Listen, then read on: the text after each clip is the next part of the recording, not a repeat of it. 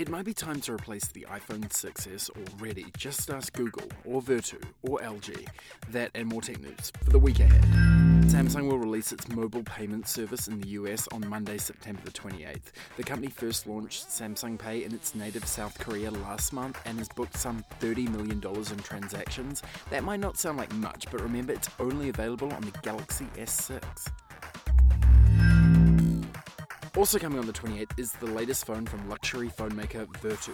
The new Signature Touch is the first really high specs for a Vertu phone. It has a 5.2-inch 1920 by 1080 display and a 21 megapixel camera. Oh, and they're offered in 8 different leather bodies ranging from jet calf to pure navy alligator. With high specs, so comes high prices. The Signature Touch starts at a little under $10 grand.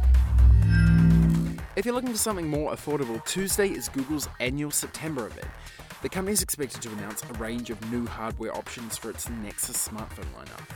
The LG Nexus 5X is a revision of the South Korean company's wildly successful and super cheap 2013 smartphone, while the larger Nexus 6P will be the first Nexus device created by Chinese manufacturer Huawei. Also on Tuesday the 29th, the Tesla Model X is expected to be unveiled at the company's Fremont, California plant.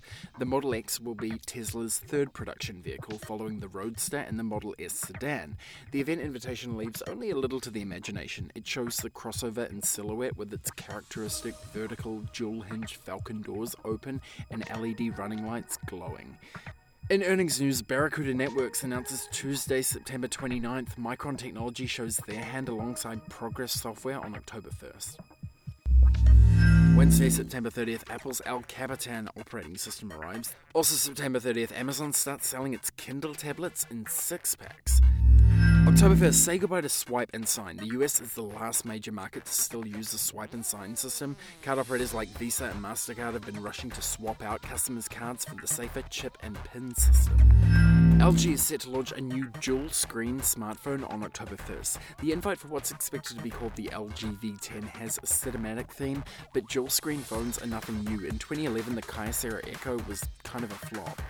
It's a big week for gaming with LEGO Dimensions and NBA 2016 both released on the 29th. Tony Hawk Pro Skater 5 and Fallout Anthology both debut on October 2nd.